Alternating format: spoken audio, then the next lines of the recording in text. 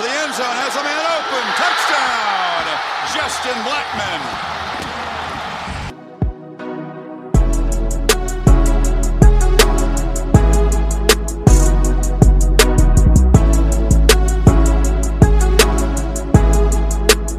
Welcome into another episode of Locked On Pokes. I'm your host, Colby Powell. Glad everyone is with me today. I am joined today by Jack Klein, who joins us as often as he can on Fridays. Jack, glad to have you in. NFL draft last week, the NCAA making waves this week, trying to get some players a little money in their pockets. We got a lot going on. It's been a pretty good, last sports week. It was almost like a holy day of obligation last Thursday. It was like, you're just building up for almost felt like a second Christmas for the year. Yeah, it did. It was weird. Yesterday was 50 days since the last sporting event was played. The last professional sporting event was played in the United States, which is unfathomable that it's been 50 days. It feels like it's been 150 days, but we did at least have the draft last week. Of course, AJ Green goes undrafted, which was a huge surprise to me. Most everybody I saw had him graded in the 5th. I saw some 6th round grades, and then he winds up being an undrafted free agent who signs with Cleveland. Now, the one thing I did see was that a bunch of teams were fighting for him and offering big money, and he got $145,000 fully guaranteed as an undrafted free agent, which, isn't a lot of money in the grand scheme of things when you're talking NFL contract-wise, but for an undrafted free agent to get $145,000 guaranteed, that's a pretty good chunk of change. Yeah, I was just really shocked because you look at all those teams and, now with the way that the NFL is played, it feels like corner is one of the, top 4 most important positions in the league now. You see a team like the Patriots who have had sustained success. They've got a guy like Gilmore. You see guys like Byron Jones from how long has New England been good on that side of the ball? And New England has rotated through like Darrelle Revis and then Malcolm Butler and now right. Stephon Gilmore, and they always have a stud at that position. Yeah, I'm just surprised he didn't get a shot. You saw a bunch of these undersized guys, go in like the 4th and 5th round. So you kind of thought that, that's kind of the range that we thought that AJ Green was. Was there like something that we didn't know? Like, is there like a backstory with that? Or this is my theory. My theory is that he ran the bad 40 at the Combine. He ran a 4.62 at the Combine, and he improved on that a little bit at his pro day. He got that down to around a 4.52 at his pro day. He said that he wasn't physically fully right at the Combine, so he got that number down at his pro day. But I don't think that with COVID and everything, I don't think he had enough time, enough workouts in front of people to get them to forget about the 4.62 because 26 corners went ahead of AJ Green, and I know he didn't run a great 40 time at the Combine, but if you put on the film, the guy can cover. He can really cover, and I'm not saying that, some of those other guys in the draft didn't deserve to go where they did, but 26 guys went ahead of AJ Green. That seems like a lot. Yeah, I think that I really believe he should have been about a 4th round guy, and that's what I'm saying. I don't really know what the issue is. I think that part of it is that I do see that, the NFL does rely on the 40 times. You see a guy like, Henry Ruggs get drafted over Judy and CeeDee Lamb, and it's like that it doesn't make any sense, and it's like they put so much of an emphasis on that 40 time that I think that if you do have a bad showing on that 40, that's where it hurts you. Those guys, that's how, regardless if it's good or bad, that seems like that's how these NFL GMs are thinking now, where it's like, if you can't get speed, they're just not going to draft you because they feel like they can get you an undrafted and then test you at that point, which is why AJ Green got some of those offers there. I guess the one question I have is I've never understood where if you're a team and you're drafting in the 7th round and there's a guy that you want, like an AJ Green that's got multiple offers, why wouldn't you just draft him? Yeah, I don't know. In the 7th round, you're not really – it's not like you're giving up a ton. You're in the 7th round. But then it's like a shot on one of those guys. It's like I had Dion with me on Wednesday, and he's like, maybe being undrafted isn't the worst thing. If you get drafted at pick 250, sure, you're going to get a little bit more money right at the start, but you don't get to go where you want. The good thing about being an undrafted free agent is he got to pick somewhere where I'm assuming his primary concern was picking somewhere where he can stick on a roster. Obviously, if you stick on a roster, you make the 53-man roster, the money that you make, it's a lot different from that training camp and that practice squad money. So he was able to choose where he wanted to go, which I think was probably a big factor for him. Did you see how the Big 12 did overall in draft picks in comparison to the other Power 5 conferences? Well, I know that obviously it felt like the entire SEC got picked. Every player who took a snap last year in the SEC was drafted. That's what my data tells me. Are they going to have a league next year, or are all their guys gone? They are replacing them with future NFL draft picks. Oh, my gosh. Yeah, so good for them. The SEC had 63 guys drafted. There were 255 picks. They had 63 guys drafted. So off the top of my head, that's roughly 24% of the entire draft was SEC. Yeah, I think that I think that regardless of, how we feel about the Big 12, is I think that they don't get a ton of respect, especially if you're a defensive player in the Big 12, unless you're a guy like, Murray, who's like, I know he got picked over to like 23rd. 23rd to traded up for him. And it was such a great deal, but it's like he was super productive. And I feel like he was everywhere on the field. And, now it's like, I think they just don't care about the Big 12 guys. I think the sad part is that, would A.J. Green have gone undrafted if he would have just played in the SEC? You just can't convince me that if he played it, not even have to be a good one, like a Mississippi State or an Ole Miss, that he wouldn't have gotten drafted. Yeah, Mississippi State, Ole Miss, Tennessee, even a school like that is historically great but hasn't been real good late. Texas A&M, schools like that. Let's take a quick break, and then we're going to go through the conferences, because I think you'll be surprised at just how far down the Big 12 is in comparison to the other Power 5. So we'll get into that next with Jack. I want to remind everyone to go see our friends at Simply Green Pharmacy in Stillwater, 617 East Redbud Drive. You can also find them online at livesgf.com. Head that way. They will take care of you. And as always, tell them Locked On Pokes sent you. You can find me on Twitter at Colby J. Powell, at Locked On Pokes. Make sure you head over to LockedOnPodcast.com and check out everything the Locked On Podcast Network has to offer. And you can follow Jack on Twitter at Jack_Klein3. More coming up next on Locked On Pokes, part of the Locked On Podcast Network, your team every day.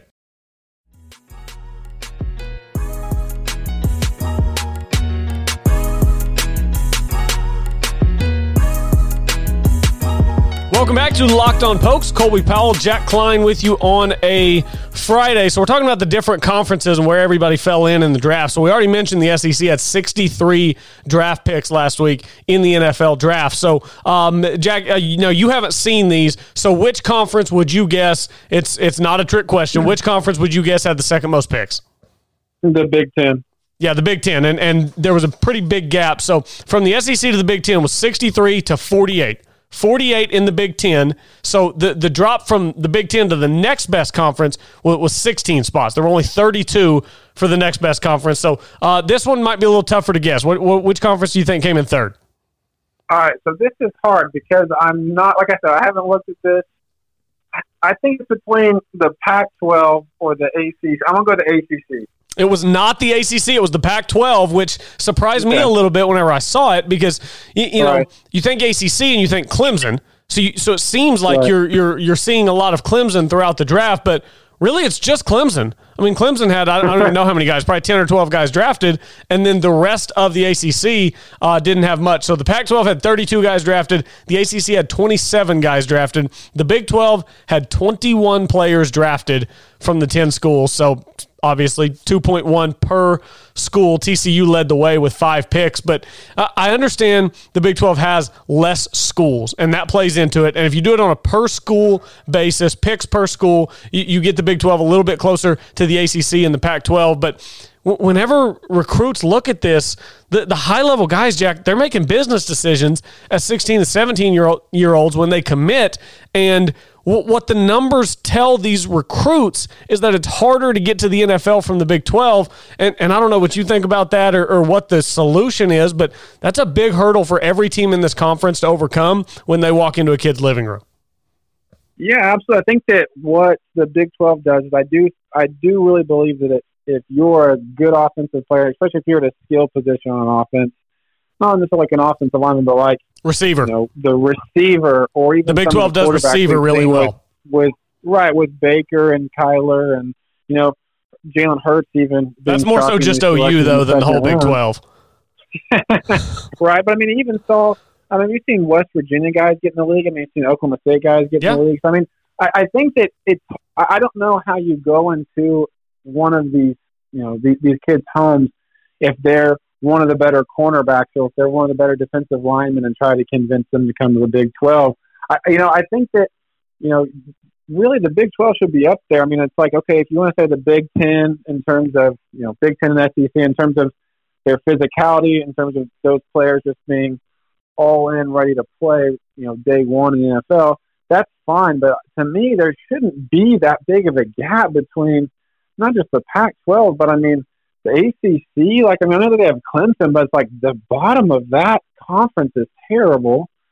And you see, with the Big 12 where, I mean, Kansas is really bad. I mean, Kansas is, it doesn't sound like they ever have any of these draft picks that come out and end up doing anything. I mean, they have Aqib Talib, but how long ago was that? And I think it's just trying to, convince more well-rounded players to come into the Big 12 that's not, one of those offensive skill players. Yeah, offensive skill guys. That reminded me of Jaden Nixon's commitment on Wednesday at Oklahoma State. He's a running back. He's a junior right now at Lone Star in Frisco. And you know who his player comparison is? Now, you might want to be sitting down for this, but I saw this yesterday on Twitter. People were comparing him, looking at some of his film, to a guy who once upon a time played football at Oklahoma State named Tyreek Hill.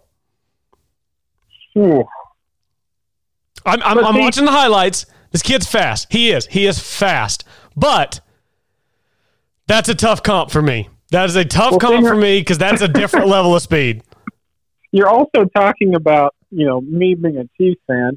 And but this is the Tyreek Hill. Are you a Chiefs fan? They have the get out of here.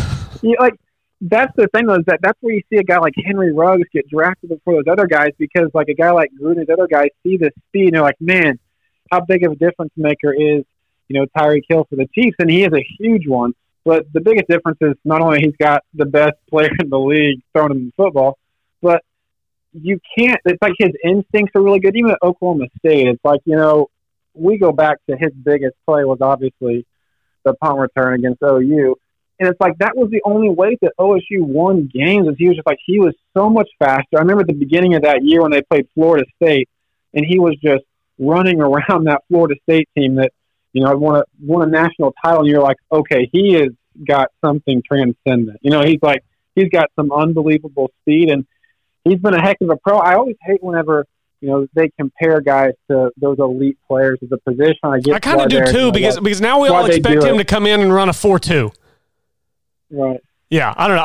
I'm watching his highlight film right now. He's got like a 7.5 minute huddle film. If you Google, if anybody wants to look at this, you can just Google Jaden Nixon 247. And whenever you pull up his profile, if you scroll down just a little bit, it'll pop up like his 7.5 minute huddle film. And I mean, don't get me wrong. I say I don't like the comp, but I mean, I'm watching him run past people. The kid's a speedster. He's an 85.6 ranked recruit on 247, so he's a pretty solid 3-star, 93rd overall recruit in the state of Texas. So definitely a good player. But you mentioned those skill position guys. Those are the guys that are coming to the Big 12, and that's the guy Oklahoma State landed on Wednesday. Skill position guy. I'd really like to see, a rush end maybe. Maybe a 4-star rush end or a linebacker or a defensive tackle, one of those big boys that we saw getting drafted over and over and over again from Ohio State and Alabama and LSU and Clemson and Miami and all these other, Michigan, Wisconsin, Iowa is getting these guys on the defensive side of the ball. It's just a style of play thing that the Big 12 is not matching up with what these recruits want to see right now, and it's hurting big time on that side of the ball. Well, it feels like, and I could be wrong on this, so definitely tell me, it feels like they, whenever these draft and these talent evaluators don't feel like the Big 12 players are tough enough. It always feels like, hey, we can go and get these Wisconsin linemen or Wisconsin linebackers. It's like they know what they're going to get out of those guys. Where I don't know if it's, maybe people not thinking that those Big 12 players are, I guess on defense, tough enough in terms of did they go through the rigors that that the SEC or the Big 10 go through. But I do think the counterpoint that people don't mention is the Big 12 has got all the best offensive players. It feels like they've got so many good skilled players, and even the worst quarterbacks in the league. are still average in other conferences. You know, you see a guy like Jared Stidham, he was at Baylor, and then goes over to Auburn, he still lights it up there. So I think that, you know, I don't know. I feel like there's still a ton of talent here. I think it's just different. I think it's just more offensive focused, which is why we have such high scoring games. And as a fan, I'd rather watch teams score 40 points than 7. Yeah, I would too. And, you know, it's interesting that you bring that up, the stereotypes of the different conferences. I think if we were to boil down the stereotype of the Big Ten and SEC to one word, that word would be power. And then if we were to boil down the stereotype of the Big 12, that word would be finesse. And I think that that's kind of what people look at and what people see whenever we look at the Big 12. But enough on that. We're going to take a break. We're going to come back on the other side. I want to get Jack's thoughts on players being able to profit off their name, image, and likeness, the transfer rules, the transfer vote that came down yesterday in the NCAA. That's all coming up. Stay with us here on Locked On Pokes.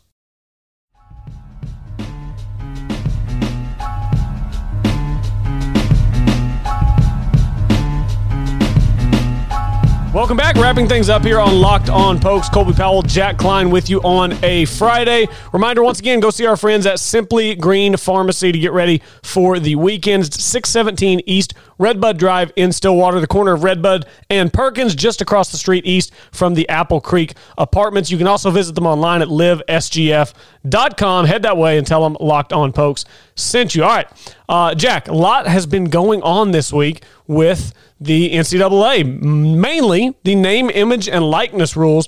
Had a great conversation on Wednesday with Dion, and if anybody listening hasn't listened to that podcast with Dion, I highly recommend it. He played at Oklahoma State. He knows what it's like, and he talked about what it's like to be in the locker room knowing that all this money is around you and that you're a huge part of what's bringing in all this money, and you have no access to it. So we talked about that on Wednesday, so go back and listen to that podcast. But, Jack, I think that this is a first step in the right direction. They're going to allow this to happen where student athletes can make money by modeling apparel. They can make money from advertisements. They just can't have any school logos or any school marks on anything that they're modeling or advertising. They can't do any banned substances or gambling operations, and they can hire agents, but that's only going to be able to help procure marketing opportunities. That agent cannot help them seek professional sports opportunities, and any details of endorsement contracts would have to be disclosed to the athletic department. So,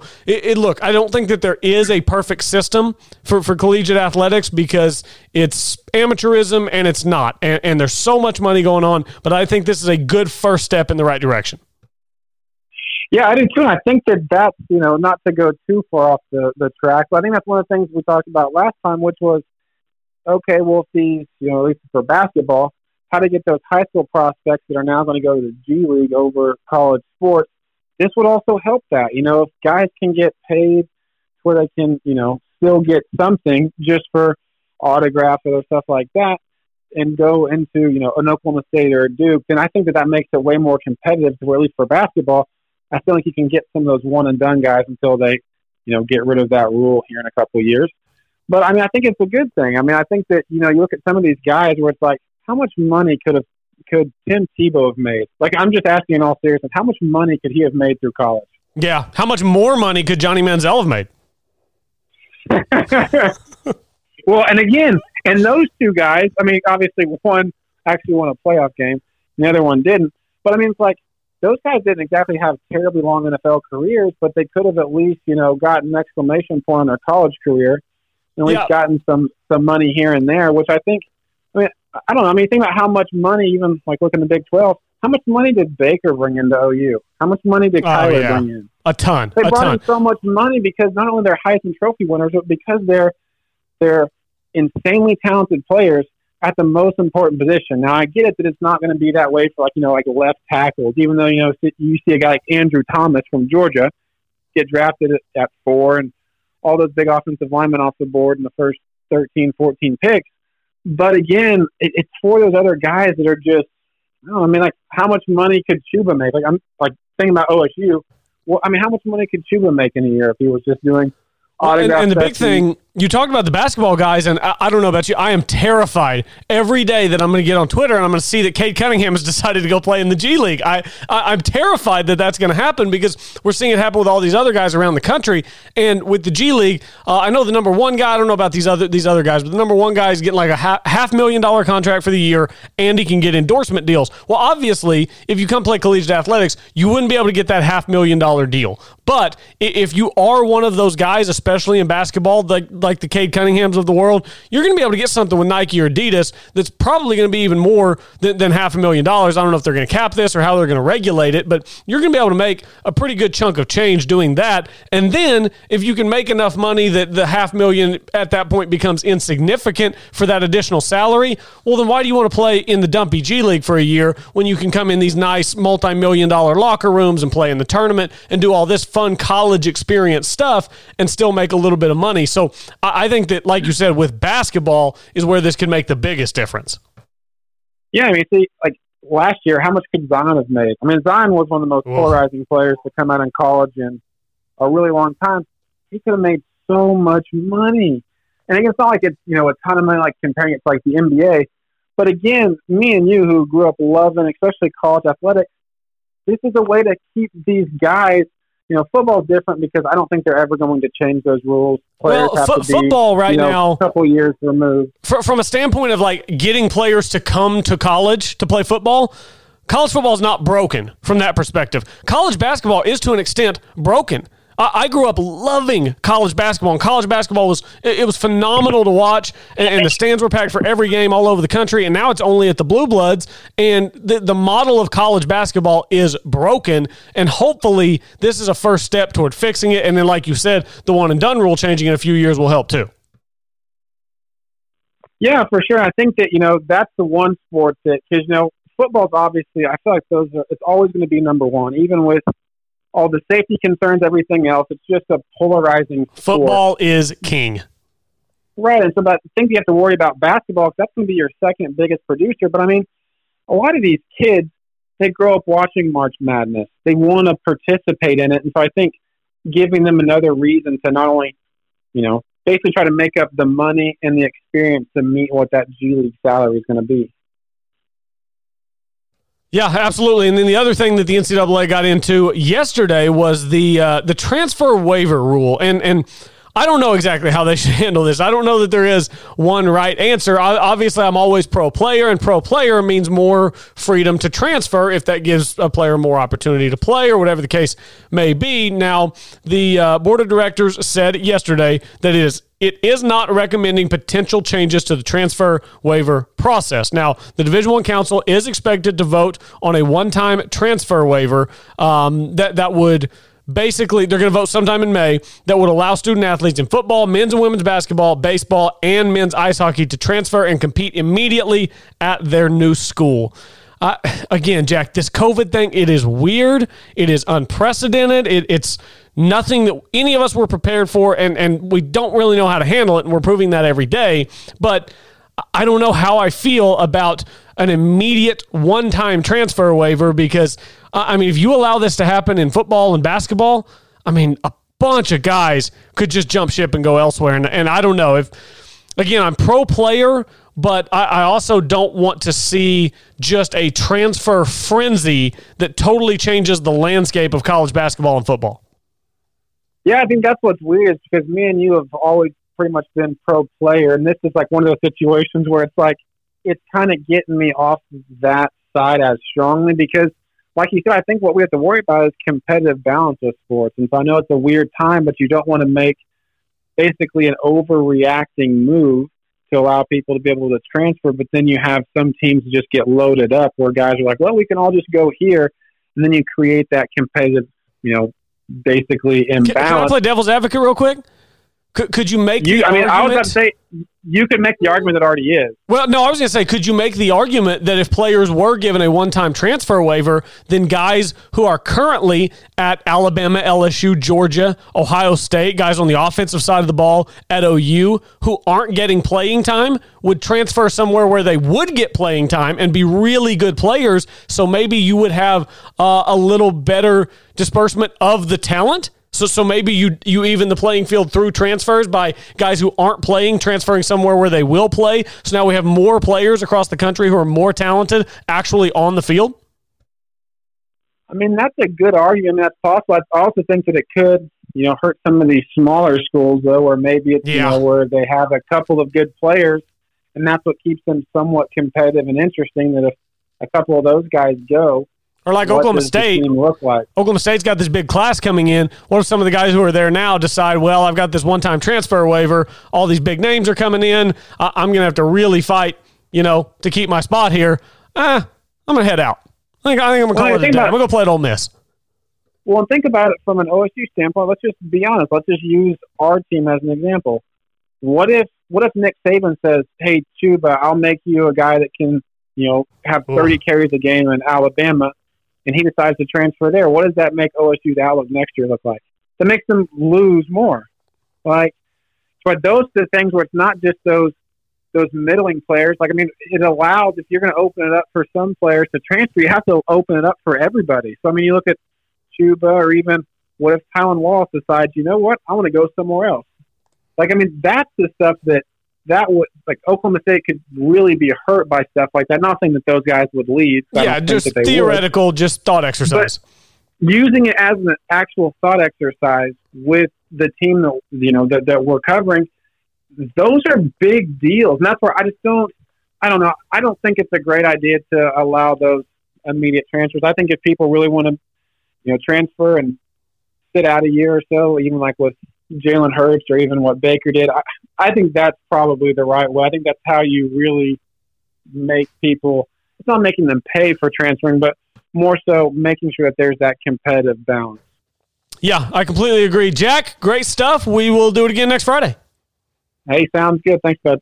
Absolutely. That's Jack Klein. Joins us here on Fridays on Locked on Pokes. Glad everyone has been with us all week. Looking forward to getting back at it on Monday. Everybody have a great weekend. Thanks for listening to Locked on Pokes.